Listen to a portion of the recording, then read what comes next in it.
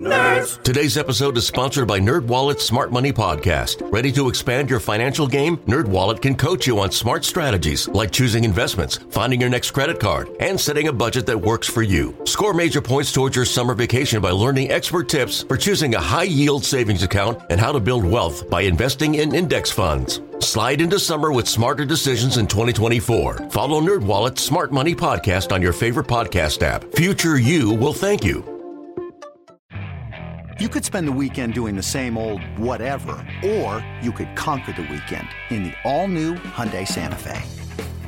Visit HyundaiUSA.com for more details. Hyundai, there's joy in every journey. This is the Porpoise Pod with your hosts, Brendan Tobin and Alejandro Solano. How much are you excited to see Man Campbell on the sideline, our former friend? I am very excited. You know what? I think what happened is Hard Knocks just duped me totally, because I thought this Lions team was going to make the playoffs, and I thought Dan Campbell just had this team like ready to go.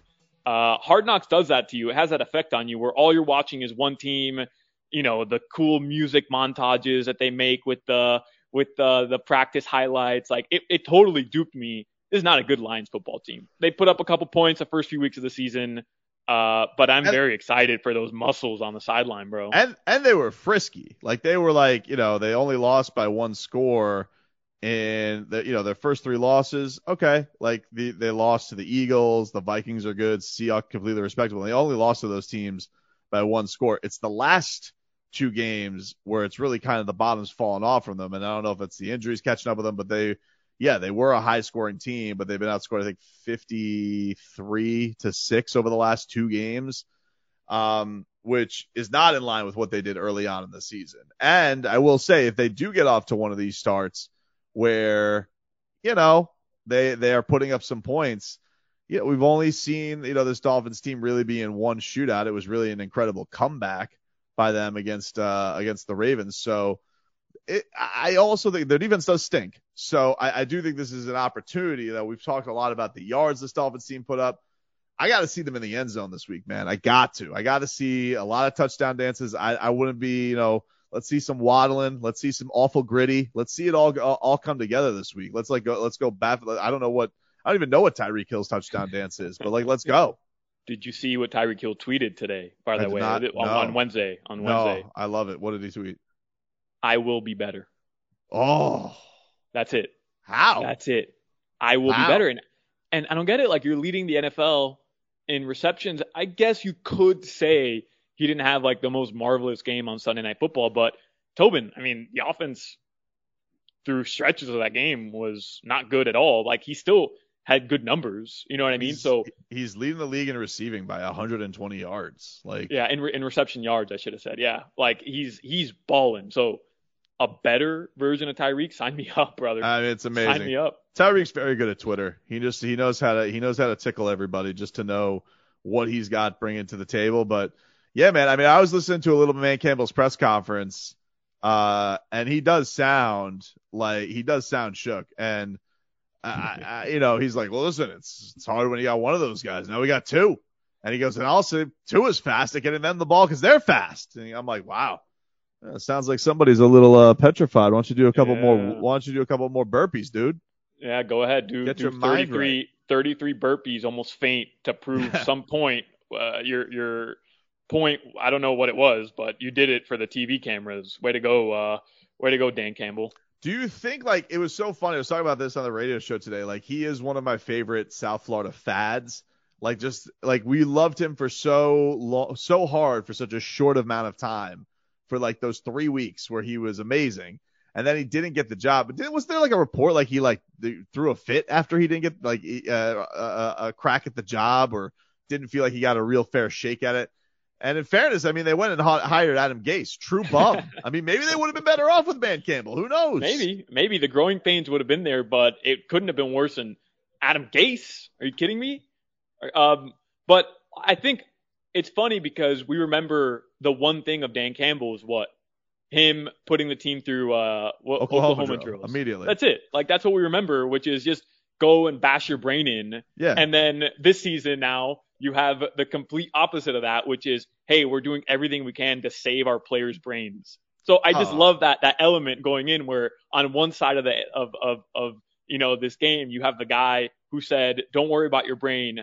The way for us to get back to winning football is to go bash each other's brains in. And then on the other side, you have a team which has been plagued by the media thinking that they don't care enough about brains when actively doing the right thing to protect the brain. Oh, it was a funny thing, man. I was listening to like an old man Campbell clip from Dolphins, and it was talking about how like, we got back to primal football. We didn't even do football. We just were primitive, and we were going after each other, and we did like 1 7-on-7 drill, but that was it. It was all violence. I was like, whoa. He was Liver King before Liver King on Instagram. He is. He's football Liver King. That's what he is. He's just like, give him a raw football and he'll just eat that. Just pure pigskin that's been processed to be a football. He eats the Duke every morning for breakfast. He eats the Duke and drops it with like the most hyped up coffee there is. Like it's just but it is funny, like, because you think about how the culture of football has changed in like what wasn't that long ago. I mean, it was 2016, and like everybody now wants the whiz kid. Like everybody wants the Mike McDaniel. Everybody wants like the smart guy, and they don't want the former player. Like they don't want the tough guy. They don't want a guy who's played football. Like he really is like, I'm not saying he doesn't deserve the job. He definitely very much cares. That is very clear. For sure. But it's just strange how that's just not the blueprint anymore. And it's more in line. Now, I think Mike McDaniel's even more on the spectrum of like quirky nerd guy, but everybody seems to be going in that direction who's hiring a new coach. Yeah, but he'll give you a hell of a halftime speech, man. Like you need that locker room hype up. Call man Campbell, and he'll rip his shirt off. His veins will pop right through the seams, and you're jacked up. Are you going to win the game? I don't know. Like, are you going to be schemed properly? I don't know. But are you going to be hyped the hell up, leaving that locker room? Hell yeah. Definitely. Yeah, you are. It is curious, though. Like, I wonder, because, what is this, his second year there or third? I think it's his second. I think it's the second, too. Yeah, like, I wonder, like, when that does become, like, a bit of a hot seat for him. Because, like guys, we just saw, Matt Rule, I think it was in his fourth year. He got ousted. Man Campbell, I don't know. He's it's one of these things where like maybe if this continues to go really, really bad, they do oust him. But I do feel like he is so beloved by his locker room. That'll probably be a hard sell on people. And I do think that he's improved the team. Look, are they, 3 years from now going to be contending for Super Bowl? I don't know. I don't know the Lions that well enough to know that. But if you look at last year's numbers compared to this year's, I was doing a little research earlier. Like they're better, and you went through their schedule. Couple quality opponents that they played against where they lost, single digit games. Yeah. So like they're in games, they're clearly better. Their offense has been really good. So I don't think he'll have a short leash. However, Tobin, I will say there's a pretty cool. So I saw Joe Shad tweet this out. I think it was yesterday, that the last time the Dolphins beat the Lions was in 2006. And what's funny about that game, Dan Campbell scored a touchdown as the Lions tight end against the Dolphins. So then I start looking up like man Campbell highlights from his playing times. I mean, this guy had a set of hair on him. Van Ginkel-esque. All right, calm down, dude. Like, let's not say things we can't take. Let's not say things we can't take back. No one's got the Ginks hair. I'm telling you. Let me see if I could put this photo up for our YouTube audience. It's Van Ginkel-esque. I don't know, dude. It is beautiful. I mean, Van Ginkel's got. By the way, he got a game ball. I don't know if you saw the locker room speech this week, but he got a game ball. Yeah. Jalen Phillips got a game ball. Snowman and Noah got the game ball. Which it was goosey seeing him get the game ball. No, I felt really good for him, with all the ripping that we've been doing of him and everybody else out there in Dolphins. I was laughing out loud at any Dolphin fan who's like, you guys gave up on him. I'm like, I want to see all of your texts. I want to see all of your texts. I want an audit of all Dolphins fans who claim they have never ripped Noah Igbenogany. Before history is written, it's played. Before it's frozen in time, it's fought one shift at a time. Before it's etched in silver, it's carved in ice. What happens next will last forever. The Stanley Cup Final on ABC and ESPN Plus begins Saturday. There isn't a single Dolphins fan. There is not a single Dolphins fan who has not said something about Noah Igbinoghene that they wanted to take back the other night.